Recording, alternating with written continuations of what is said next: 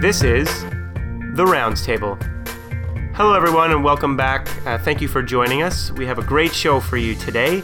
Our theme today is bent towards primary care. We have none other than Dr. Fraser Pollard, a family physician in Trenton. Fraser, welcome back to the show. It's great to have you here. Thanks for the warm welcome, Kieran. So we have two very interesting articles to talk to you about today. Fraser's going to talk to us about alternative therapies for knee osteoarthritis, and I'm going to talk to you about symptoms in smokers. But let's lead it off with Fraser's article. Fraser, your article is entitled Comparative Effectiveness of Tai Chi versus Physical Therapy for Knee Osteoarthritis, a randomized trial. First author is Chen Wang. It's published in the Annals of Internal Medicine in 2016. On May 17th. Fraser, take us through what is the bottom line for this article? So this is a single-blinded comparative effectiveness trial with about 200 patients with symptomatic knee osteoarthritis. It showed that a 12-week course of either physiotherapy or Tai Chi does improve their level of pain and functioning at 12, 24, and 52 weeks without a significant difference between those two groups of people. Sounds interesting. I'm looking forward to hearing more about it. Tell us why you chose this article. Like everyone, I see OA multiple times a day. In an outpatient clinic, they're either there for a primary reason or it's a second or third thing mentioned in an appointment. And then working in the hospital, it's a major impediment to the progression of patients on a complex continuing care floor. And from my experience, very little works to give improvements the patients appreciate. And if they do, the results are inconsistent and often fleeting. So information about what we would consider low-risk therapies with functional benefits are really important for me to know about. Yeah, it sounds like it's common to your practice and definitely applicable. Fraser, tell us, what was the design of the study and where did it take place? So this was a randomized, single-blinded comparative effectiveness trial, and it took place at Tufts Medical Center in Boston between October 2010 and September 2014. Okay, so single center study. Who were the patients that they included in this study? The inclusion criteria allowed people that were greater than 40 years old, that had significant osteoarthritis, both symptomatic and based on radiographic evidence, and excluded people with significant cardiovascular comorbidities, so cardiac, stroke recently, or dementia. Okay, so you're sort of functional outpatient community dwelling individual who has some symptomatic osteoarthritis. What was the intervention that they did? There's two interventions, and there wasn't a placebo or another thing they were comparing to. So they were comparing two interventions head to head. One was Tai Chi, and by that I mean 2 60-minute sessions per week for 12 weeks, plus 20 minutes of daily practice at home. And then they continued that for a full year with provided homework materials. Then the other group was physiotherapy. These were 2 30-minute sessions per week for 6 weeks. Patients were also encouraged to do exercises at home. And then for the following 6 weeks, they were instructed to do 30 minutes 4 times a week for 6 weeks. So it was pretty intensive, and these people were followed weekly by phone to make sure that they were continuing with the care plans they were doing. What were the primary outcomes that they were looking at, trying to measure? So the main outcome was a look at a change in the WOMAC score.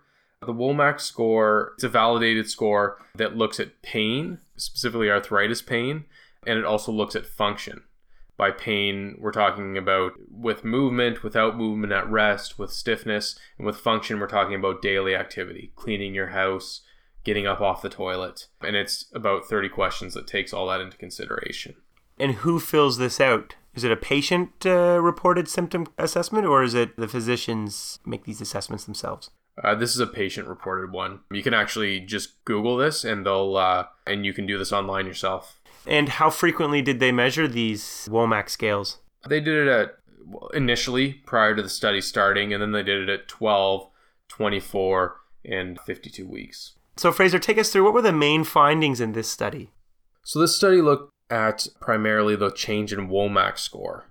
So they found that there were significant improvements in the WOMAC score for pain and function for both Tai Chi and PT, physiotherapy, but they weren't significantly different between the two groups. So the Tai Chi group had a greater than 50% improvement in both the pain and function aspects of the WOMAC score, and the physiotherapy group also had a greater than 50% improvement in both the pain and function aspects of the WOMAC score. But when you look at comparing those two groups, there wasn't a significant benefit of Tai Chi versus physiotherapy or vice versa. Basically, they appear to be effective therapies, just not one more superior than the other. Were there any interesting points or observations that you wanted to talk about in this study? Well, I think the one thing that stands out, just because we're so used to seeing double blinding, is that this study by necessity had to be single blinded. It's interesting how they try to address the issue, because people come into this with obvious pre-existing beliefs about physiotherapy may be better than Tai Chi or vice versa, depending on your background. So they approach this by educating the patient about what kind of study they'd be in. And they said that both studies had been proven to be equally effective, to take away that bias that they may have of one versus the other, which is, it's kind of interesting because it can actually introduce a bit of a bias in itself. Because if you did think that, for example, physiotherapy was going to be worse than Tai Chi, and then you're told that they're equally effective, but you would have actually had a bigger benefit from physiotherapy, it's drawing you to lean more away from that. It's a tough one to interpret, and any way you spin it, there is a bit of a bias that will come out of a single blinded study. You know, the corollary to that is, though, when you're limited by having patients know the intervention group that they're assigned to, as it would be impossible to blind them in this case, that this attempt that they've done to educate the patients is around minimizing this placebo effect. But it definitely is an interesting strategy in a study design perspective. Okay, so Fraser, I had another question I wanted to ask you. Because these interventions were so intensive in their time requirement and effort, did the patients actually follow through and do them? They did, and at a much higher rate than I would have expected. For Tai Chi, the attendance rate was about 75% and 80% for physical therapy. If you had me guess at that, or what number of my patients would attend these regularly, I would say 50 or less. So I think that's an important thing to keep into consideration when you recommend these things, is to say this is based on you doing it, showing up, and committing to it. Yeah, and I think this is a common issue that comes into play when you're doing these types of randomized trials, is that you have study coordinators calling patients all the time and making sure they're adherent, which helps us, to measure the effect of the intervention, but it's less generalizable to general population. Was there anything else that you wanted to highlight for this study today, Fraser? Well, this goes along with that attendance point, and to attend something, you have to be able to access it. And this study was done in Boston at Tufts. There was funding for it. In Ontario, physiotherapy is not as readily accessible, and Tai Chi would definitely be an out-of-pocket cost. Keeping in mind that in Ontario, physiotherapy is only covered for about 6 sessions for a single issue for people greater than 65. And osteoarthritis is a chronic long-term issue. You have to think realistically about whether or not you can really apply this to your group of patients. And it might be a patient-by-patient decision. That's an interesting point. Thanks for bringing that up.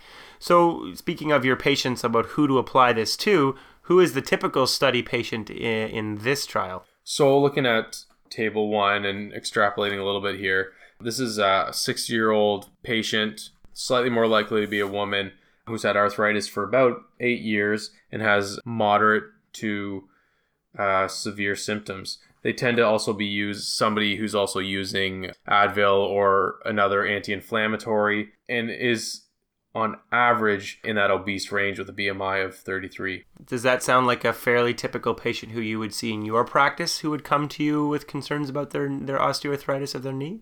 Yeah, with what I just said, it does. I think the one thing that skews it a little bit is they excluded people with heart and vascular disease, stroke, dementia, and a lot of these people have comorbidities and wouldn't be on things like NSAIDs, or I would have taken them off it. So it confuses a little bit, but I think overall you can generalize it to that group. Great. So what are your main takeaway points that you want listeners to be able to glean from this important trial? Well, I think the main point is that with good compliance to a regular program of Tai Chi or physiotherapy, patients can expect to improve pain and function as early as 3 months and up to about a year. But there won't be a significance between the two of them, and you can't really recommend one over the other. Good to know that there's at least a couple options that are non-pharmacological that are effective, though. I think that's important. Thank you, Fraser, for taking us through that article. That was very exciting. So I'm going to talk now about the article that I chose, and I actually want to let the listeners know Amol has covered this previously on his show when he was the director of the Rounds Table in late May of 2016. But I found it to be such an important article that I wanted to discuss it again. And also there's been some interesting updates in the literature since the publication of this trial that I want to take you through as we talk about it. So I am covering the article entitled Clinical Significance of Symptoms in Smokers with Preserved Pulmonary Function.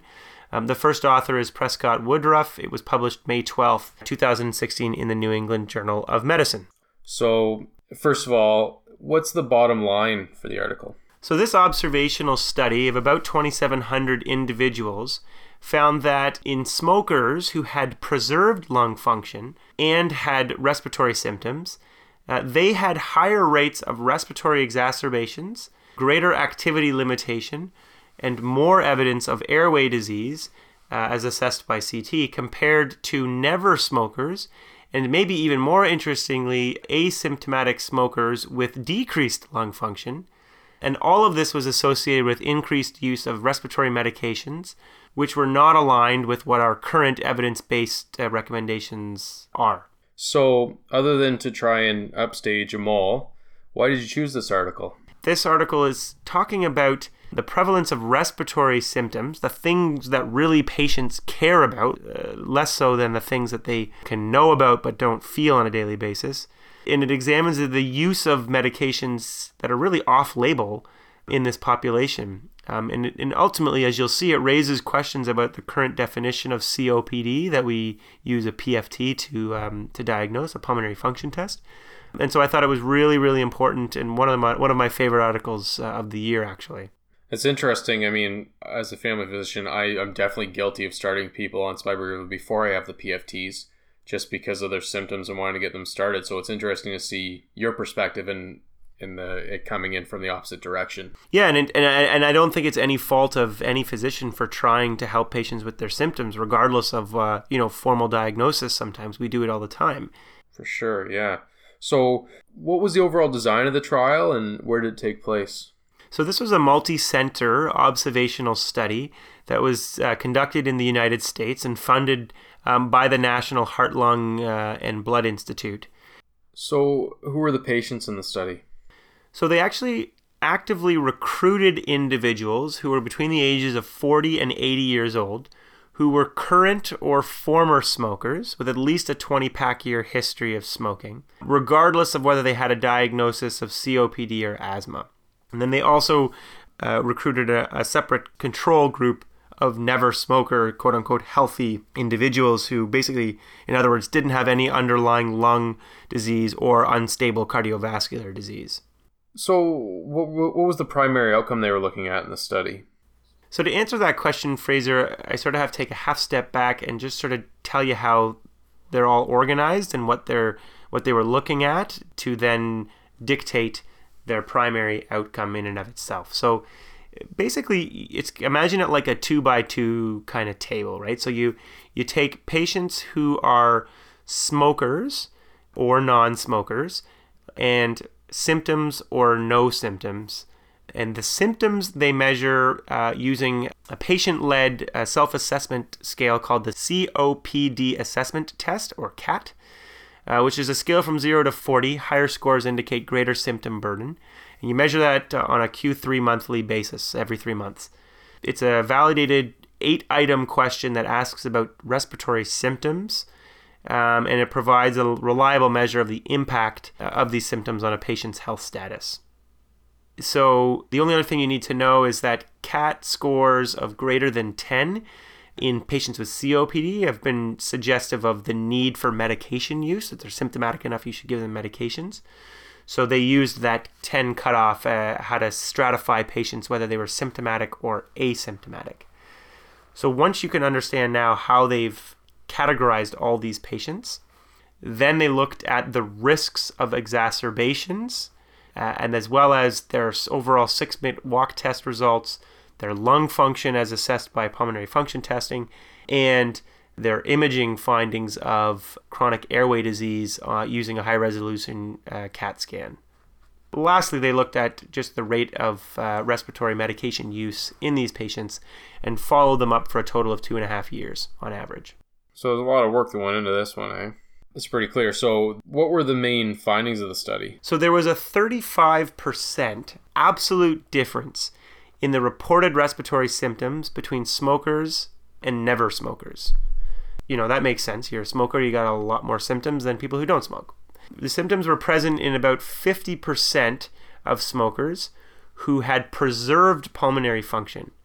And you compare that to symptoms that are present in 65% of individuals who would be classified as having mild to moderate COPD. Interestingly, 16% of people who were never smokers also had respiratory symptoms reported. So you can see those differences just in the symptom burden that these patients have. So Kieran, but what about the primary outcome, the rate of respiratory exacerbations? So these were significantly different between groups.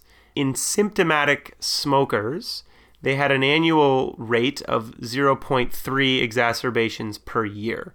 So if you did that over 10 years, you would have 3 exacerbations over that time frame. But where it becomes interesting is that rate is 10 times higher than never smokers or the healthy controls, who had an annual rate of respiratory exacerbations of 0.03. And then if you compared smokers who were symptomatic with preserved lung function to smokers who were asymptomatic with preserved lung function, there was about a 3.5-fold difference between those groups. So, as I said, 0.3 respiratory exacerbations per year in the symptomatic preserved lung function group, and 0.08 respiratory exacerbations in the asymptomatic preserved lung function group. So ultimately, symptomatic preserved lung function individuals have a fairly significant rate of exacerbations per year compared to the other groups.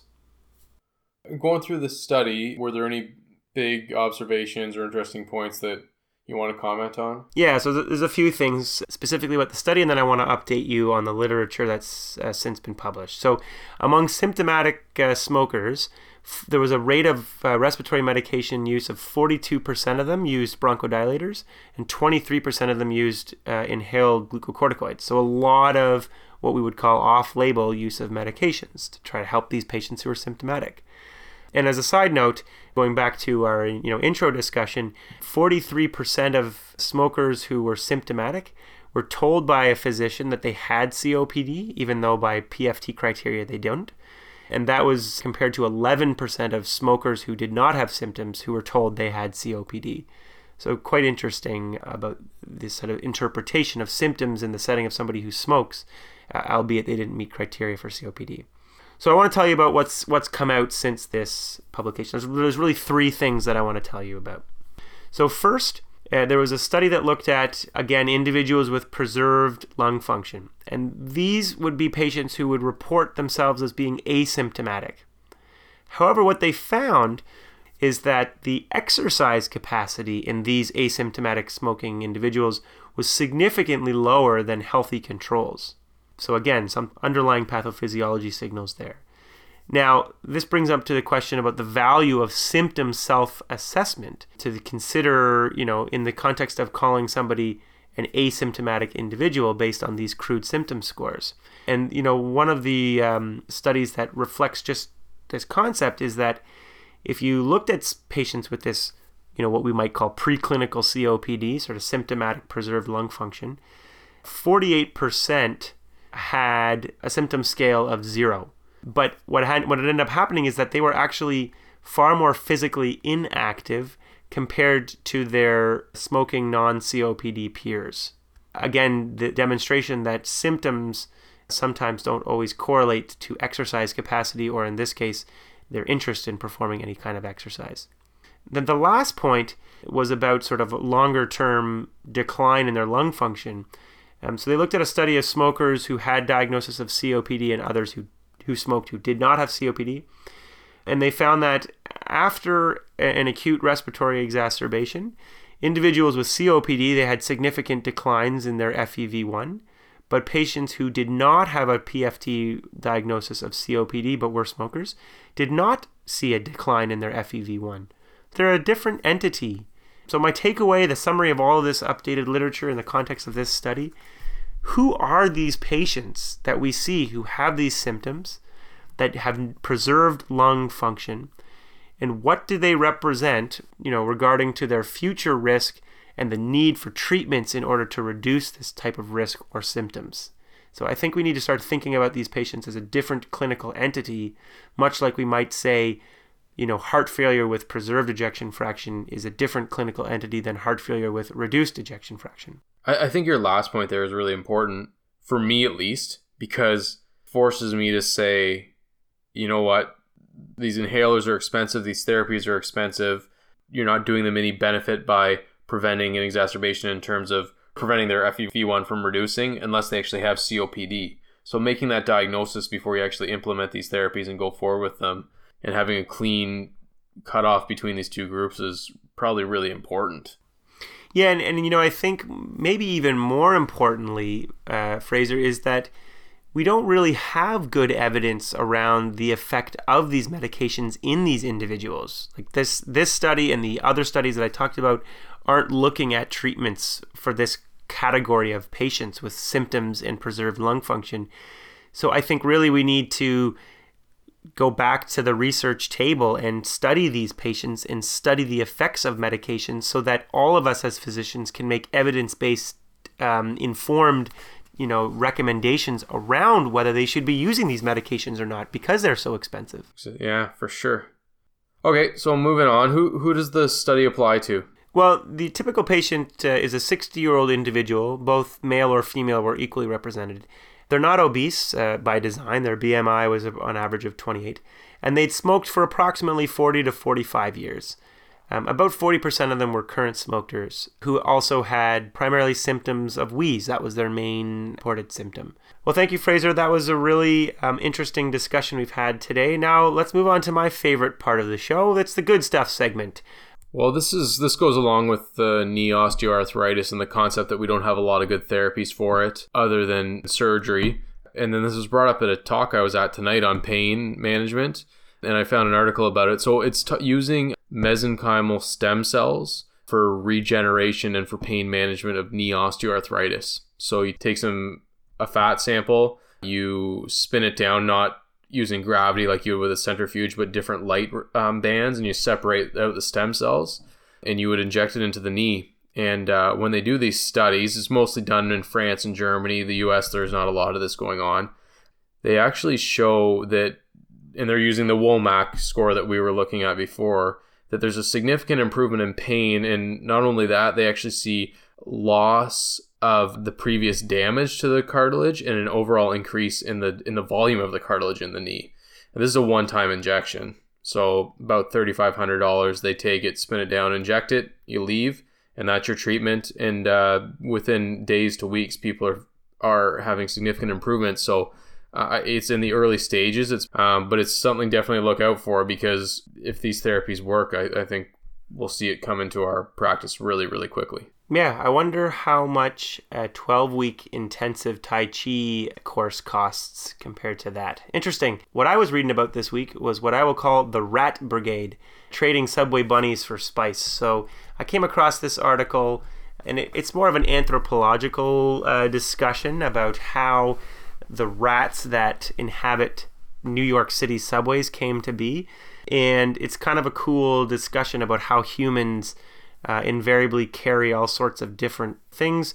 Usually we think about carrying diseases when explorers were visiting new lands, but as it also turns out, they carried the rats with them. So rats by nature don't actually like to venture forth all that far, but the brown rat hopped on the ships in the late 1700s as they traversed around the world trading spices and different goods, and ended up establishing themselves in New York City to be the subway kings.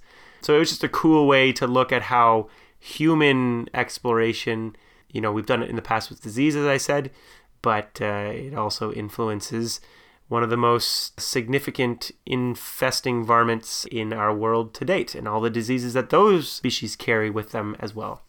So I thought that was interesting. Interesting, yeah. Yeah, Fraser, thank you so much for joining us today on the show. It was a very enlightening and intriguing discussion around two very interesting articles. We hope you join us back soon, and we look forward to talking to you then. All right. Thanks a lot for having me, Kieran. The Rounds Table is hosted online by Healthy Debate. You can find us at healthydebate.ca/The Rounds Table, follow us on Twitter @RoundsTable, or find us on Facebook at facebook.com/Rounds Table Podcast. Thanks for joining us this week. Who knows what the wonderful world of medicine holds for next week?